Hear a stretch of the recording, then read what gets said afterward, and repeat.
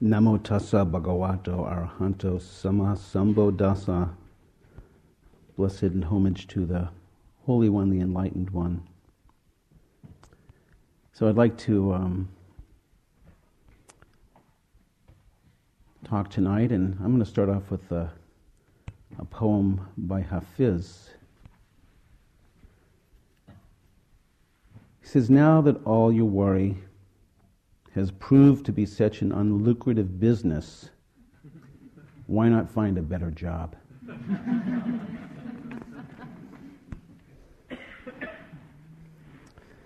Why not find a better job?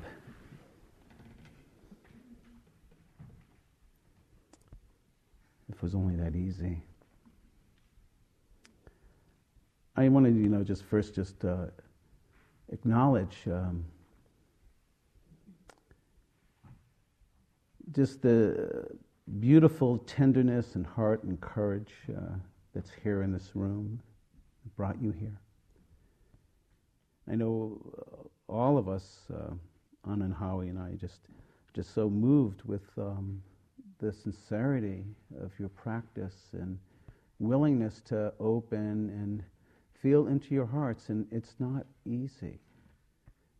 We just want to really acknowledge this. It's such a privilege and an honor to practice together and to feel our humanness. And, if we got 85 people in San Francisco or Berkeley or San Jose or Tulsa, and we put them in a circle, and if we really began to talk, we would hear something very similar.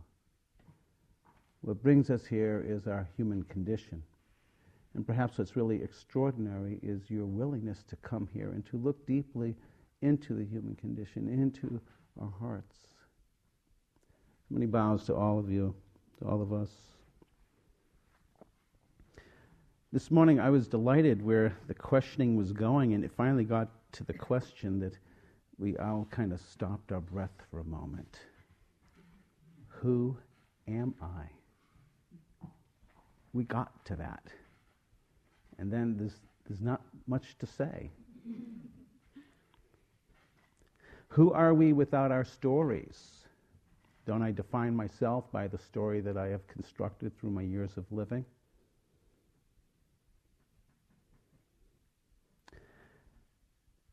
There's an interesting piece of prose here by Rod McLaver that speaks about why do we exist, and I'd like to share this with you. Why do we exist? 50 trillion cells make up the human body, and each of these cells in turn consists of atoms, countless millions or billions of them depending on the function of the specific cell. And the atoms, they consist mostly of empty space, protons and neutrons surrounded by electrons. Empty space, just as the universe is mostly empty space. The human body, this entity of mostly empty space, is space held together, space unified, even if for only a little while, by a life force. The atoms that existed in the body before this human body, and they'll exist after this life is gone. But in the meantime, in this short interval, the atoms are held together by an indescribable and unknowable force, the empty space. Who are we? That has been one of the perennial, profound spiritual questions of the ages. And it's a very powerful question to begin to ask ourselves. And I'd like to share with you a little bit personally about my own journey that actually began when I was 4 years old, funny enough. I was riding in the back seat of my parents' car, and my parents were talking. We were going to go visit my grandma. And I'm not sure what the conversation was about. I don't even recall what the conversation was about that my parents were having or with me. But all of a sudden, I had this realization that I and everyone else was going to die, and that it could happen at any moment. And it really shook me up. My life before 4, it's been a wreck ever since. I feel like a Woody Allen movie here. But at that moment, I realized that death could indeed come at any moment, to anyone at any time. And it was one of those just moments where my world stopped. And I remember asking my mommy and daddy about this, and they said to me very lovingly and very caringly, "Don't worry, Bobby." I was called Bobby in those days. "Don't worry, Bobby. It's not going to happen for a long, long, long, long time." And I actually could feel, in some sense, intuitively, the kindness that they were trying to tell me, but I knew that they were trying to protect me and that they weren't telling me the truth. I wasn't angry with them. I didn't have an issue over that. While my parents have a tradition of kind of hiding up things. We can talk about that another time. But unfortunately, they couldn't hide from the situations that unfolded in the next few years that further re-emphasized this truth. For I had a younger brother named Buddy who was born with Tay-Sachs disease. It's a genetic disease, and he died when he was around 2, and he shared the room with me, my younger brother. And then not so soon after that, within the next year or so, my best friend Ellen, who lived across the street, went into a diabetic coma in the middle of the night and died. And then actually a couple of years later, my grandpa Ben, who lived downstairs from me, who I really considered to be one of my first spiritual teachers, died of a heart attack. So by the time I was 10 years old, I had had some significant deaths in my life that were very close to me. And it was really up for me as a young child, what is this life? What is this life? This was during the 60s, and the times were a-changing. Vietnam War, the Beatles grew their hair long. Grew up outside of Boston. My cousin used to go to Timothy Leary's house, so I wondered what he was doing. He didn't tell me at that time. But I was a very confused young person, and although I went to what they would consider to be a good school outside of Boston, it was really focused on reading and writing and arithmetic, and it really didn't make much sense to me. It was really up for me about this life, and yet I really hadn't found any answers and was just pretty confused and lost. Well, I somehow managed, after I graduated high school and saw that all my friends went to college, and I didn't even think about college, that maybe I should go. And I liked downhill skiing, and I luckily got accepted to a college in northern Vermont where I could go skiing. And after flunking out in my second year, and then being readmitted back on warning, I decided for some reason that maybe I should take a look and see what the school's really offering. Maybe there is something of interest here that I would look at, because I really was quite lost. And on the course program, there was this class that said Hinduism, Buddhism, Taoism, and Zen. I said, this sounds interesting. And, it's very interesting. And we look back in my drawer to the east. I can remember as a young child always going. We kept a kosher home, so we would never bring Chinese food to the house, but we could go to Chinese restaurants. It was kind of like rationalizing we could do that. But I always saw in Chinese restaurants that it was actually a very different vibe than Howard Johnson's. Howard Johnson's is like Denny's, if you don't know about Howard Johnson's. And the waiters and waitresses had a different type of, there was a different vibe.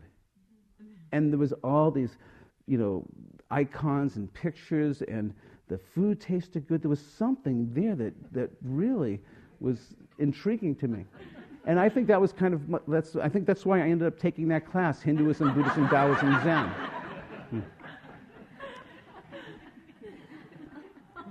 And the first book that we were assigned was the Tao Te Ching by Lao Tzu.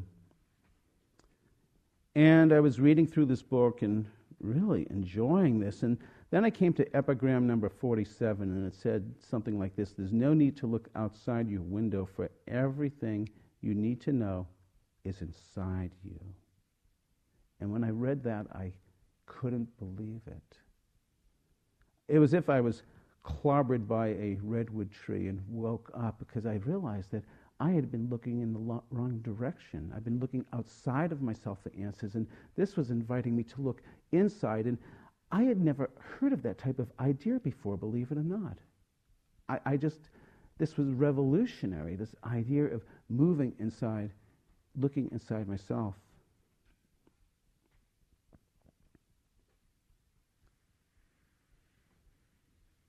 It began a journey that I've been traveling ever since, this journey going inside ourselves.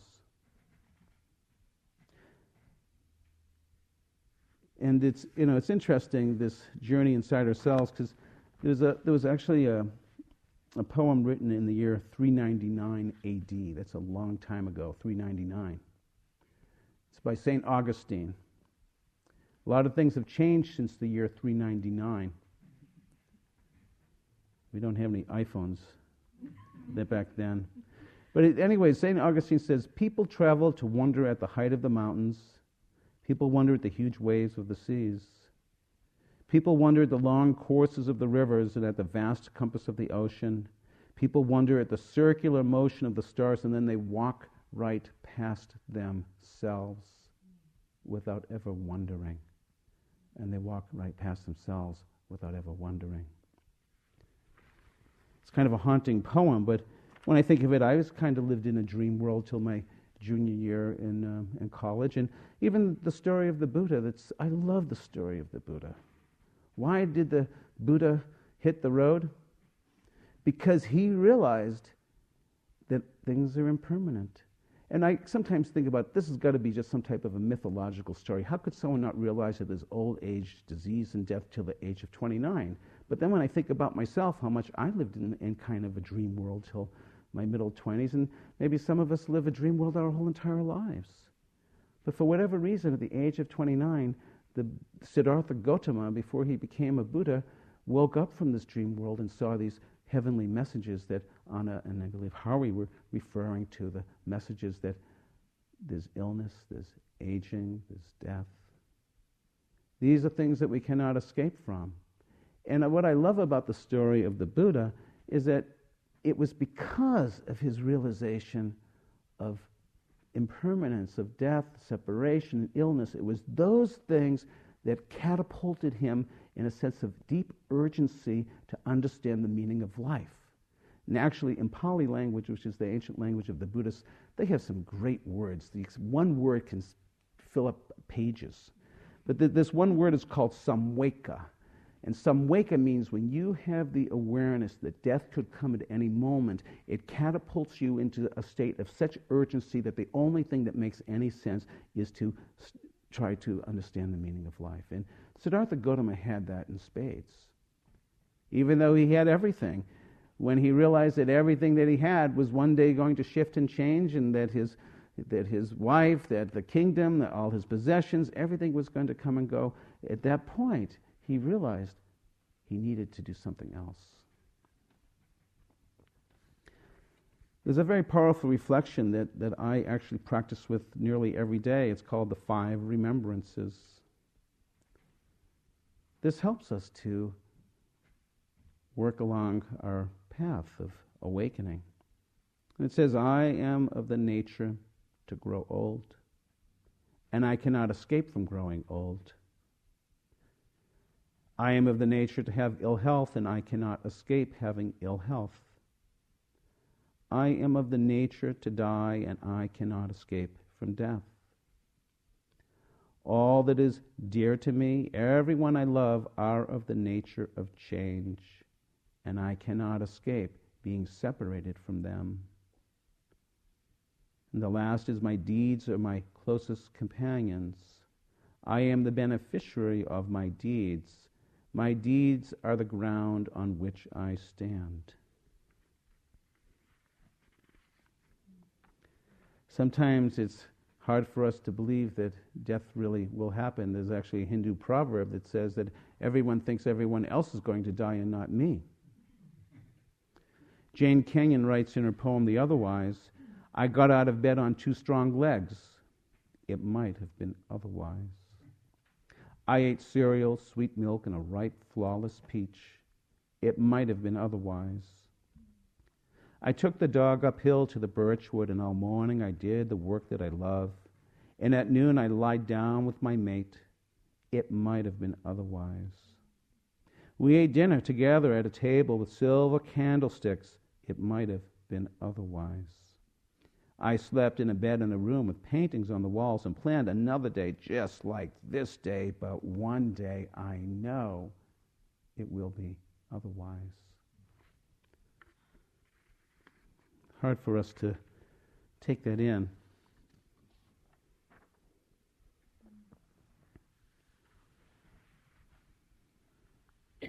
The Buddha embarked upon a journey of awakening, to discover awakening. And that awakening is not far away from us. It's inside us.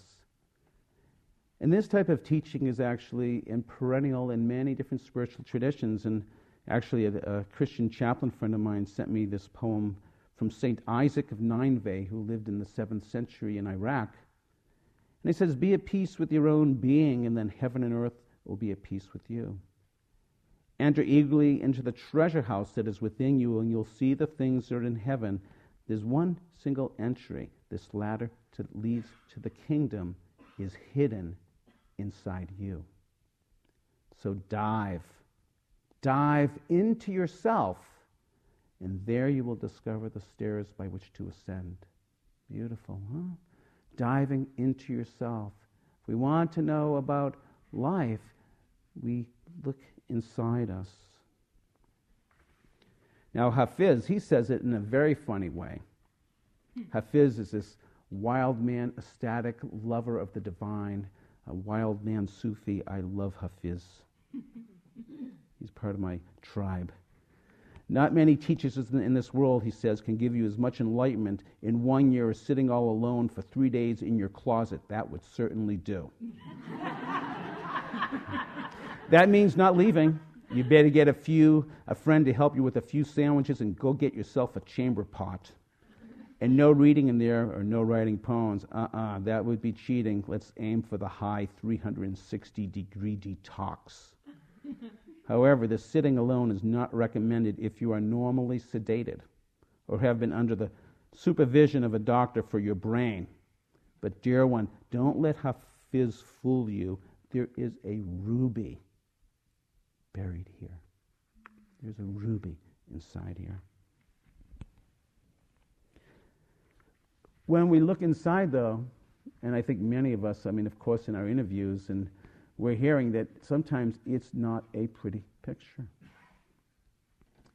It's not easy working on ourselves, and because we're being still and we're taking away a lot of our distractions, we get a chance to sit with perhaps unfinished business, old wounds, different feelings. There's lots going on here. There's those that are grieving about loss of loved ones. There's those that are feeling such deep levels of insufficiency, and there's lots of pain.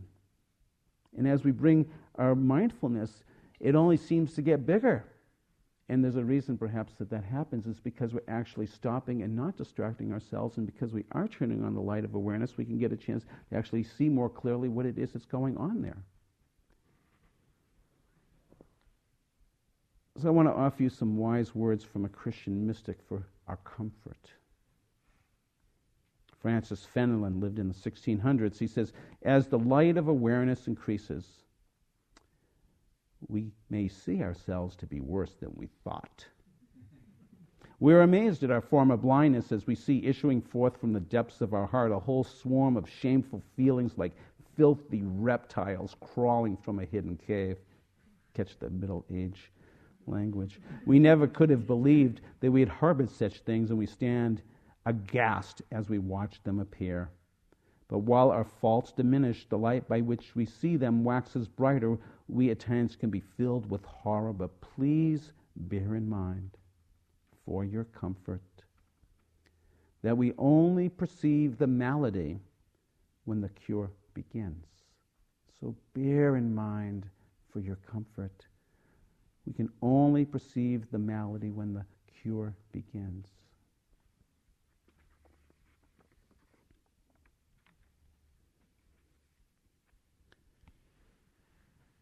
Last night, Howie talked with us about the noble truths, and particularly talking about dukkha, so suffering, dissatisfactoriness, birth, aging, illness, being around those you don't like, death, so forth. There's a big list of dukkha-dukkhas. And there's causes. And last night there was discussion about causes, that there's a cause for these dukkhas, this wanting, this grasping. And of course it's opposite, it's aversion. There's so much energy that goes into wanting and pushing away. I'm sure that you've discovered in your meditation. And, just the other day I was sitting, and I've been having some problems with my knee, and all of a sudden I was sitting and I felt good. And I became aware that I felt good. And then I got scared that it was going to go away. And then I was trying to hold that feeling good, and as I was holding it, it was slipping away and my knee was beginning to hurt. And then I was filled with aversion. Such is the nature of the mind. Sometimes we think, wow, I'm a really good meditator. Then all of a sudden I think, oh, I'm thinking I'm a really good meditator. Oh, I'm the worst meditator in the world. This is our mind.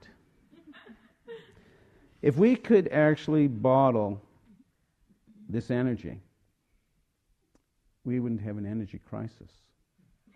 The amount of energy that is put into our wanting and grasping, our wanting to push away, it's enormous. And it's kind of powerful to reflect upon just how much of our life is around going after what we want and pushing away what we don't want. And of course there is something kind of natural for that. Of course I don't want to be around something that I don't want. And yet at times, is there more to life than just this? Actually, a friend of mine who's a psychologist that began studying mindfulness, she once remarked to me very cleverly that she had noticed that her mind often worked in two modes of operation. And I said, what do you mean? And she said, yeah, my mind's either rehearsing or it's rehashing. Can anybody relate to that? How much energy is spent on rehearsing and rehashing? Kabir, he says, friend, tell me what I can do about this world that I hold on to and it keeps spitting out. I gave up my sewn clothes and I wore a robe, but one day I noticed that the cloth was well woven. So I bought some burlap, but I still throw it elegantly over my left shoulder. I pulled back my sexual longings, and now I discover I'm angry a lot. I gave up rage, and now I notice I'm greedy all day. I worked hard at dissolving the greed, and now I'm proud of myself. When the mind wants to break its link with the world, it still, at times, holds on to one thing. It's amazing, though, when we have an experience of sitting and being with wanting mind, and create enough space with our mindfulness practice to give it space and to observe the wanting, watching it fall away. And sometimes it's very interesting as far as the practice goes. Take a look at your mind and your emotional state when you're in a place of wanting, and take a look at your mind and heart when that wanting has been released and it's not there. We might discover that that moment of the wanting falling away is an incredible moment of freedom and space.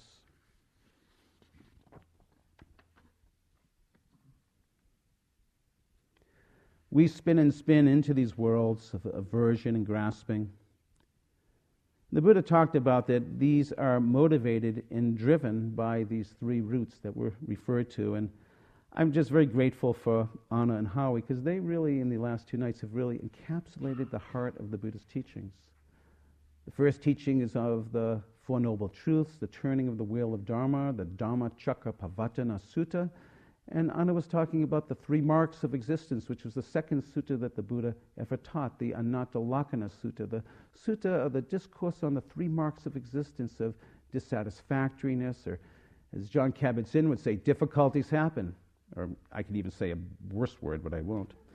And things change. Things are impermanent. Don't take it personally. We don't have this sense of control. If there was a sense of some self really here, then self could say, don't get sick, don't get old, keep my comfortable position going.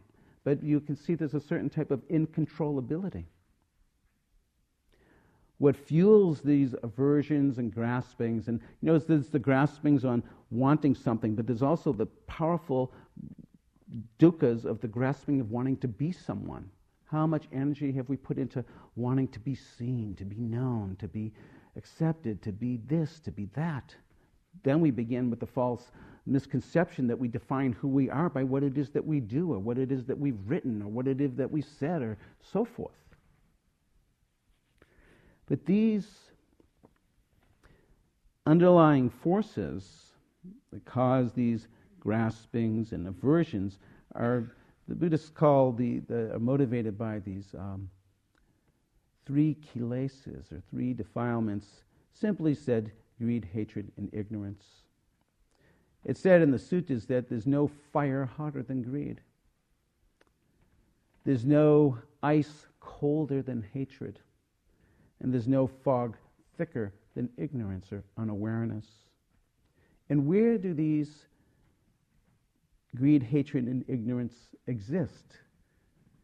The Buddha was incredibly thorough and described how that these exist in what is seen, what is smelt, what is tasted, what is heard, what is felt, and what is thought in the mind states. How we mentioned last night about we can get caught into our conditioned worlds of our lives, our habitual patterns.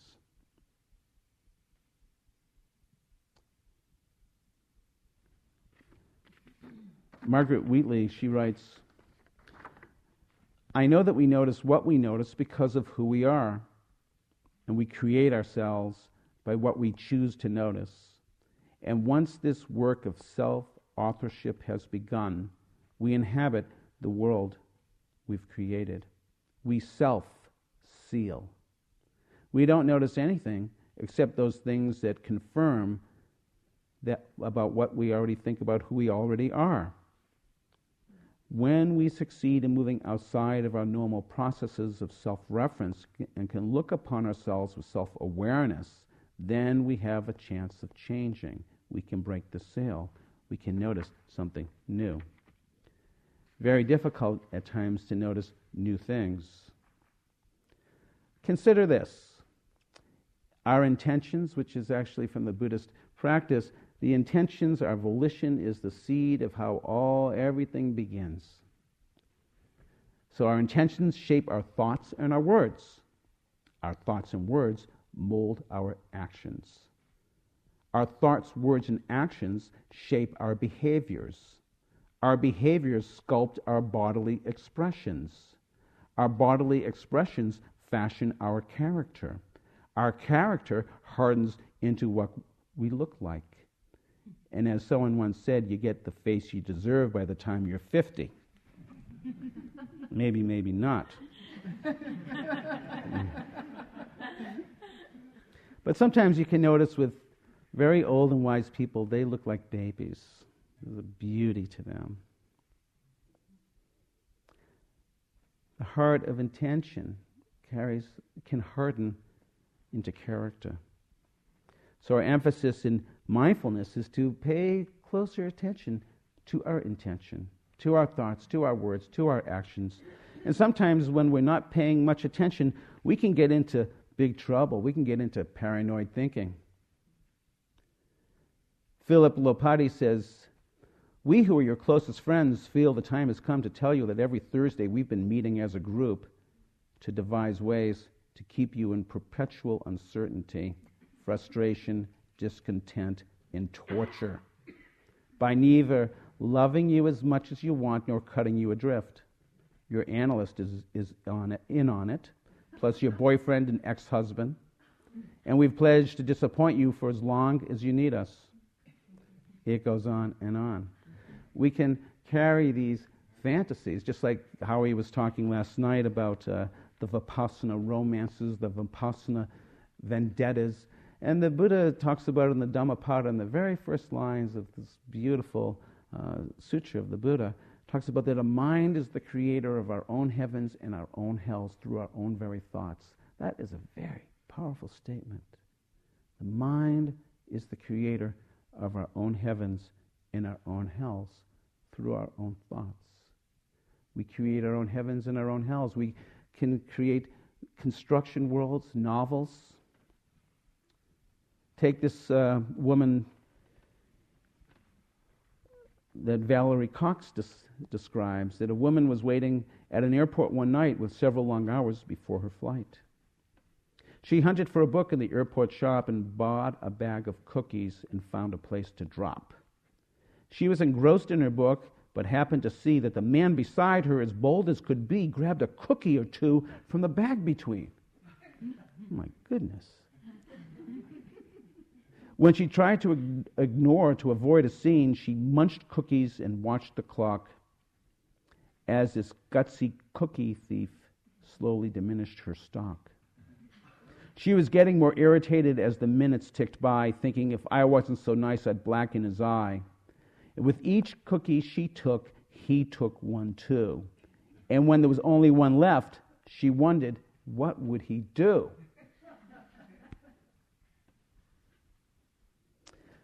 With a smile on his face and a nervous laugh, he took the last cookie and he broke it in half.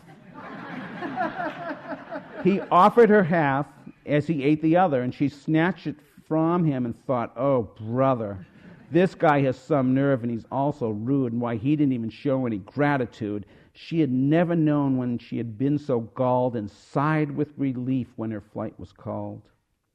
She gathered her belongings and headed for the gate, refusing to look back at that thieving ingrate. She boarded the plane and sank in her seat, and then sought her book, which was almost complete.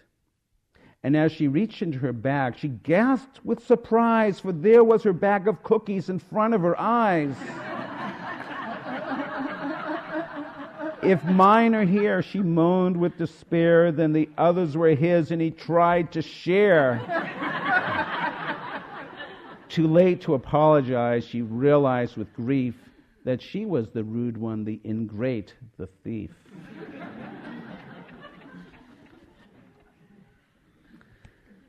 Such is the nature of our perceptions and how we see things and the realities that we construct. With mindfulness, we can begin to break the seal, break the pattern.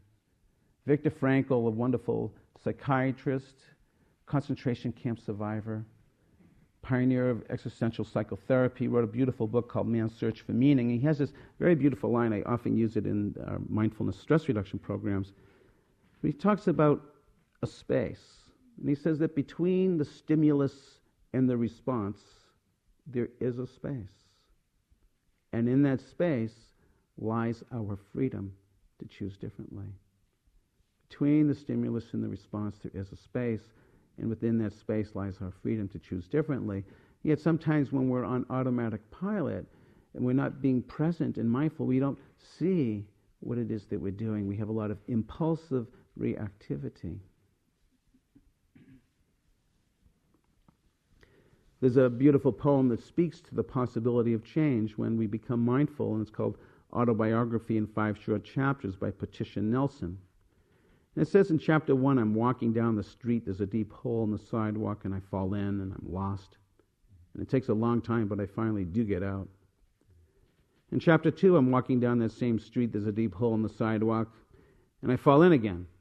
And I know where I am now, and I see where I am, and I get out immediately. In chapter 3, I'm walking down that same street, there's a deep hole in the sidewalk, I fall in again, it's a habit, this is kind of what I do. Anybody recognize chapter 3? Yeah. Many of us. Chapter 4, noticing the space between the stimulus and response, I'm walking down the street, there's a deep hole in the sidewalk, I walk around the hole. Chapter 5, I walk down another street. The potentialities of choosing freedom when we notice that we're grasping. We all can just grasp our hand right now. And what does it feel like when it opens? You try it. What does it feel like to hold it tight and then to open it? That close the freedom is at times, yet at times we don't see that. And, I can find in my own house, I don't have a very large house, but, there's a few bedrooms. This is enough space for us to move around, but I'll find myself and my two boys in one corner in the house, button heads, and there's plenty of space. Sometimes we don't see the space. So our practice in mindfulness is to become more attentive of our own reactions and habitual patterns that we can begin to change. Somebody was asking about, how do I bring this into my life? And so sometimes we'll really describe mindfulness as a way of life. And actually, the retreat really is your life. The retreat doesn't end when you leave Spirit Rock. Your life is the retreat. And the more that we, in some ways, really get that and bring our awareness and mindfulness into our everyday life, our practice will grow. Sometimes we can say that this practice of mindfulness is really a way of life, but we can divide it into two aspects. One is a formal practice where we're sitting, doing our practice, and the informal practice that we've also been teaching here is bringing our mindfulness into our day-to-day activities. When we're walking and eating and showering and all these different activities, we can also bring our awareness to. So we really want to invite you to continue to bring awareness into your day-to-day life, to make mindfulness a way of life. And it's amazing if we begin to develop practices of reminding ourselves to stop and to become present. And sometimes in our classes we talk about the acronym STOP, S-T-O-P. What does that stand for? S stands to stop, T stands to take a breath, O stands to observe, and P to proceed on with what you're doing. And many of us discover when we actually stop in the midst of a busy day and take a breath, we might realize that our shoulders are up higher than our ears, or maybe we're filled with anxiety. Who knows what's going on because we're not even paying any attention to what's happening inside our own body and mind. So we really want to invite you to bring this mindfulness, let it grow into your life.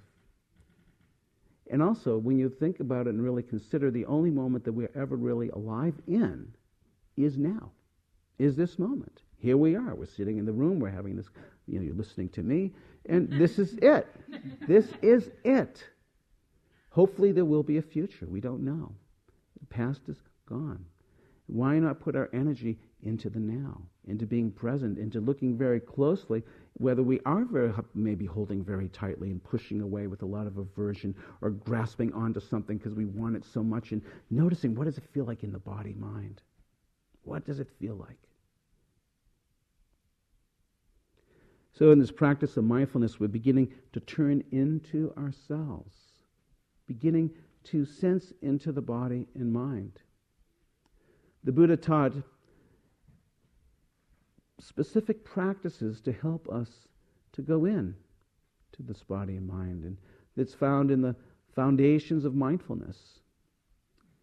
The very first foundation that the Buddha taught about was the mindfulness of the body, and we've been working with that the last few days, with the breath, with the body sensations.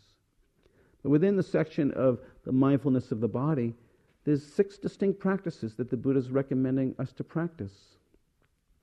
The mindfulness of the breath, mindfulness of our postures, whether we're standing, lying, sitting, walking, mindfulness of our daily activities, clear comprehension, understanding what we're doing when we're doing it. Then there's specific practices that move even deeper into the body. There's a practice called the 32 parts of the body meditation. There's a practice also called the mindfulness of the 4 primary elements that exist within the body, of solidity, liquidity, motion, and temperature.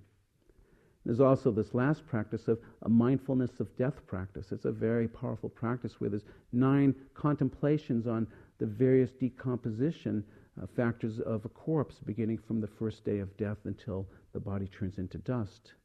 Now, I know that might sound pretty gross to hear that.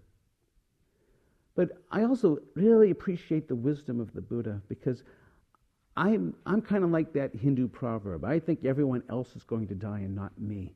But if I actually got to hang out with a body that died and actually watched it turn into dust, it would really be big proof. It would be big proof. And it's a powerful practice for us to contemplate on our deaths. And I trust for some of us here, this has perhaps come up. Perhaps this is what's fueling us being here.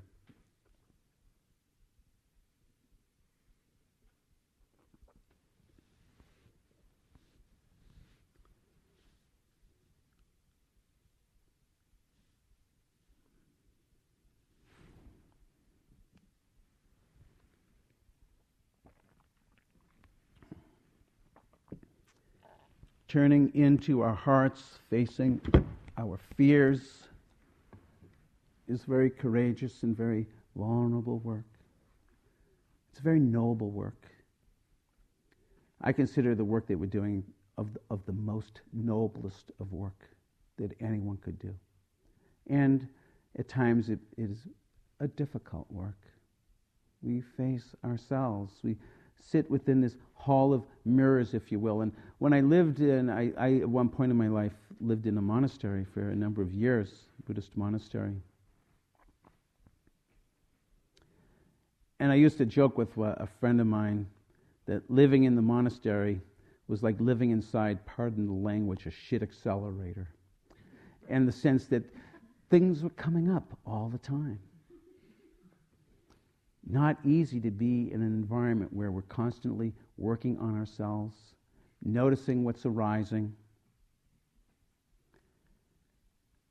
So, like here too, on the outside it looks nice. I was mentioning this earlier, maybe the other day, with the deer and the turkeys and the pastoral setting. But inside here, a little different story. And of course, when we hear in the interviews, we know that it's a lot of acceleration of things because we're bringing the light of awareness to what's going on there, and we're seeing that much more. It's amplifying in some ways. But we have a choice. We can run or we can hide, or we can turn into. And I know it might feel very paradoxical to turn into what's happening. Just like it was very paradoxical for me when I was a new driver in the Boston area when I was 16, and I would be driving in the winter and snow, and I'd get in a skid, and I would desperately turn my wheels away from the skid to try to get away from the skid, but the more that I turned away, the more I skidded out. One day I was telling my dad about this, and he said, "You know, Bob, if you want to get out of the skid, you've got to turn into it." And I heard that, and I thought that was crazy. I didn't want to turn into the direction that I was scared of. I wanted to turn away, so I didn't believe him. I kept on turning away. Kept on spinning out. One day I thought I had nothing else to lose. I remembered him telling me this, and I turned my car a little bit towards the skid, and lo and behold, my car began to straighten out, and I couldn't believe it. It was a revelation. I turned more into the skid, and my car straightened out completely. And it was such a powerful metaphor for me for this sense of turning into my fear, turning into my pain. Not easy. But what we can, there's an old Grateful Dead song that says, you can run, but you can't hide. What would it be like to begin to turn into what's happening? Jennifer Wellwood says in this beautiful poem called Unconditional, whatever you flee from will pursue you. Whatever you welcome will transform you. She says, willing to experience aloneness, I discover connection everywhere. Turning to face my fears, I meet the warrior who lives within. Opening to my losses, I gain the embrace of the universe. Surrendering into emptiness, I find fullness without end. Each condition I flee from pursues me, while each condition I welcome transforms me. It's difficult for us to turn into our own pain, physical and mental. How do we work with emotional pain that comes up? How do we work with physical pain that comes up? I really very much love that acronym that's being taught here of RAIN, recognition, the awareness, the allowance, the acceptance, the investigation, the non-identifying aspect. So how do we begin to turn into what it is that we don't want to look at or to feel? And I know at times it might feel almost counterintuitive, turning into my pain. And yet perhaps we've seen over and over again, those that begin to turn in their pain can begin to transform themselves. And one of the things that I really want to, get into some nuts and bolts to talk about is that we hear the word acceptance a lot, and sometimes it's related to meditation practice and to other things. You need to accept your illness, you need to accept this, you need to accept that. And there's a few different definitions of acceptance, and I really want to define what that means, because it's an important definition on how to hold and be with our pain, whether it's physical or mental or emotional. And when we talk about acceptance, and I would actually prefer to use the word acknowledging rather than accepting, because acceptance often can imply that somehow I'm giving myself some message that I need to be okay with what's here. But the truth might be, I'm not okay with what's there. I'm not okay with my anger, my grief, my shame. Maybe someday I will be, and I hope that will happen. In our practice, as we're holding and working within ourselves, when we come up against some pain, we can begin to work with acknowledging its presence. So that acknowledging factor means that even if it's something that we don't like, don't wish, don't want, we can even acknowledge, here's not wanting, here's not liking, here's pain. I find this to be very empowering in my work with people living with pain and illness, working in the hospitals. There's such an empowering thing that, I never knew that I could actually just acknowledge to myself how much I hated this pain, because I kept on thinking that I had to somehow be okay with it.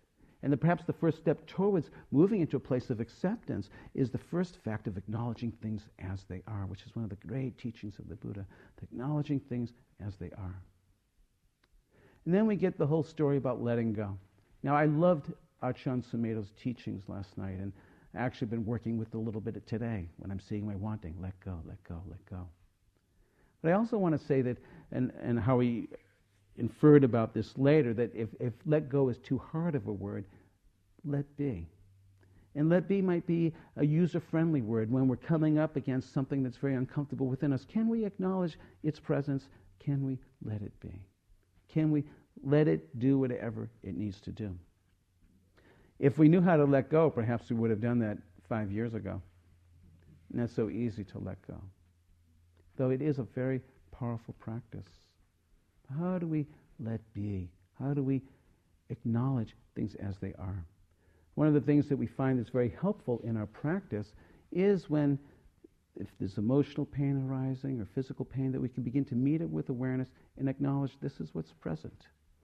And we can begin to develop a quality of resiliency or equanimity. Is one of the factors of enlightenment.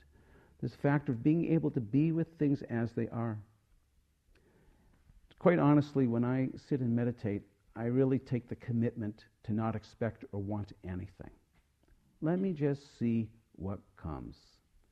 And of course, as I described to you a little bit earlier, I do have my preferences when I'm sitting feeling really comfortable. Oh, I like it, I want it.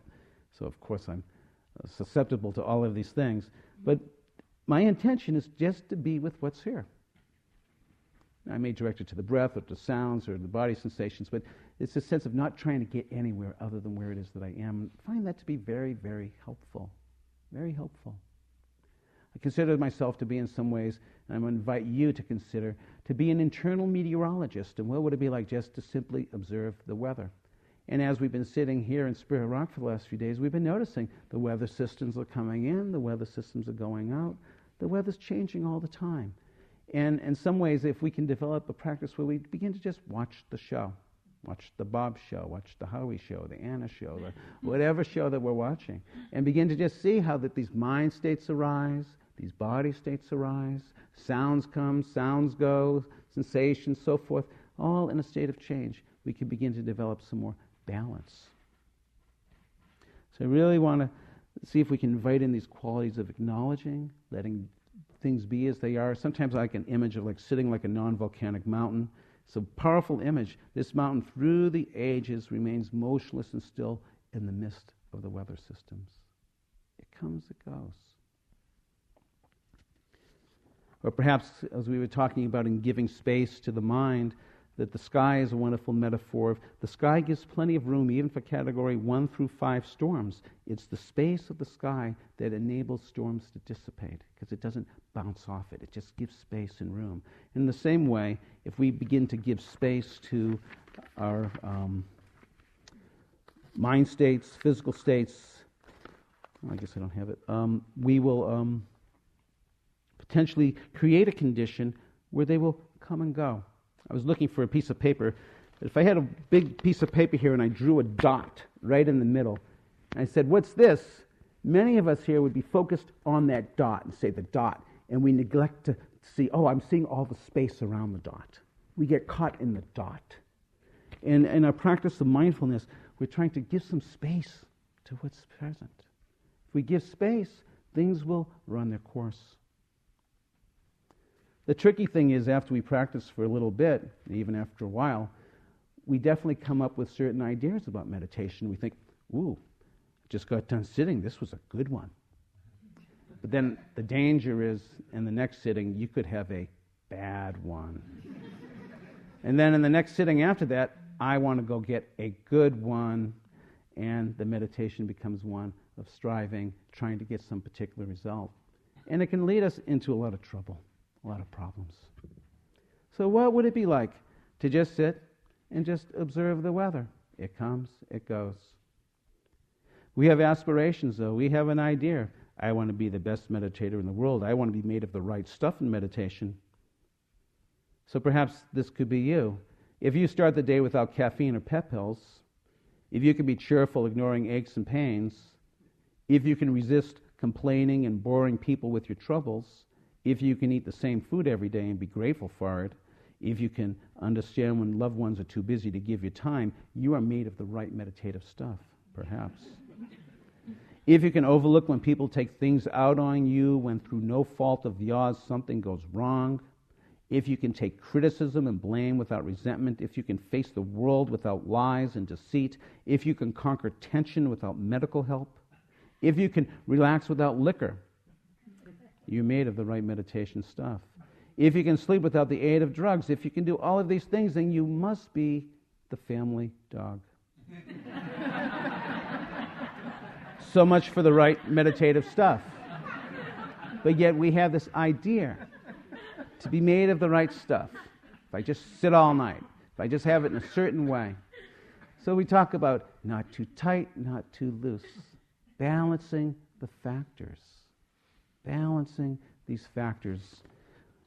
We talk about in the 7 factors of enlightenment, and I won't go into it thoroughly, but this is a beautiful balancing of factors. Balancing our mindfulness, our curiosity, our investigation. This, of course, brings upon some energy, effort. May increase that we'll experience some rapture or joy, resulting in tranquility, concentration, equanimity. I'm running through these very quickly, but these factors are balancing factors that help support the mind to become awake, to become clear. And we can grow in precision with our mindfulness, with our investigation, with our energy, with our concentration, with our balance.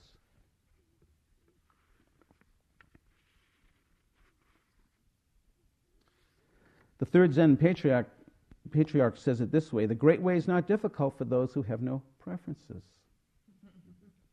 Not easy not to have any preferences. And Bhante Gunaruttama says that somewhere in this process of meditation, you may come face to face with the sudden realization that you are completely crazy, that your mind is a shrinking madhouse on wheels barreling down the hill utterly out of control. No problem. You're not any crazier than you were yesterday.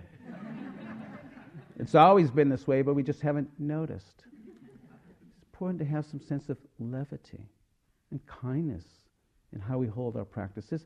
Mind is busy. It's creating worlds.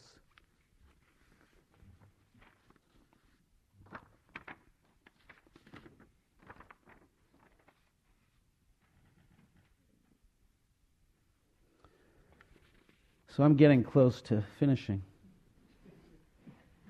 believe it or not.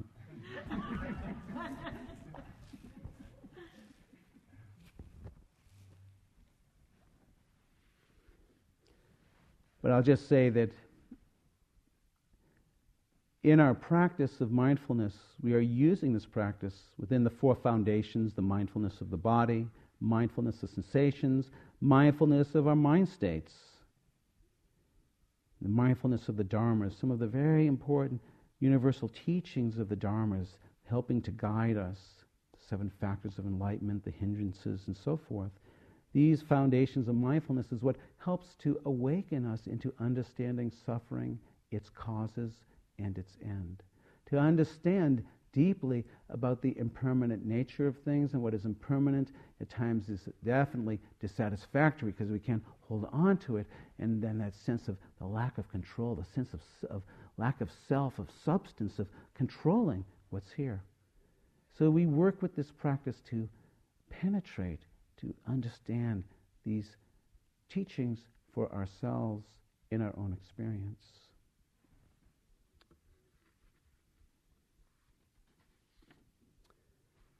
So I'd like to maybe just end with a teaching from my teacher, Tongpulu Sero.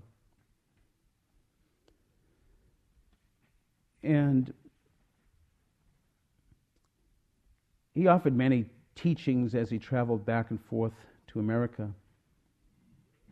And this was his very last teaching, and he died a few months later. And I believe he was wanting us to have a taste of what it means to feel free. And so he brought this practice, a very simple practice with the breath. So let us just sit for a moment.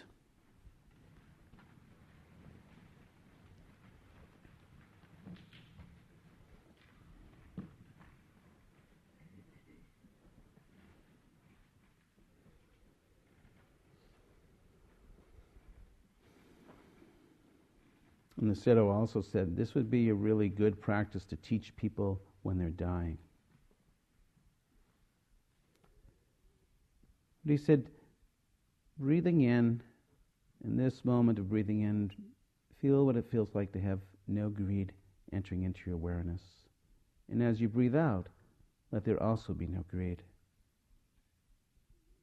Breathing in and breathing out, no grasping, no greed, no wanting.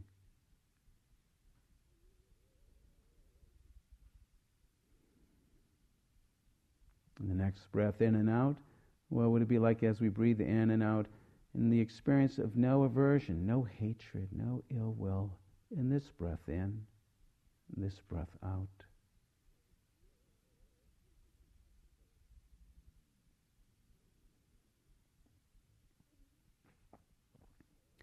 And the next breath, breathing in and out, no ignorance, no delusion, clarity of mind. You know you're breathing in and breathing out.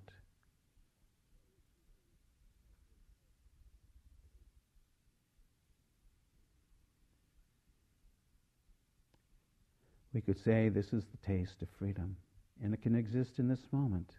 With the breath in and out, no wanting mind. With the breath in and out, no aversion mind. With the breath in and out, no ignorance, clarity, clearness of mind.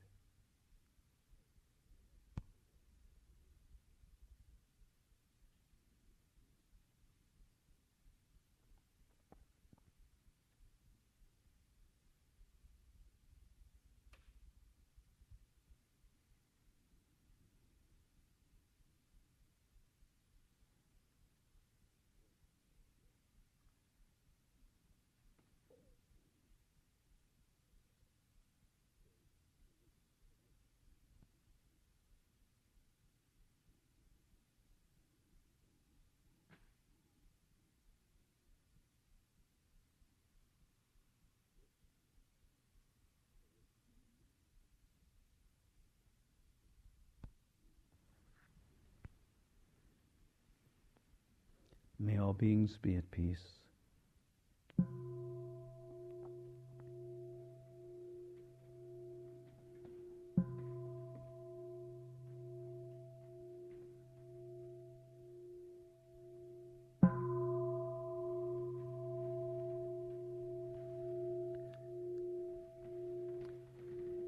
Thank you all very much.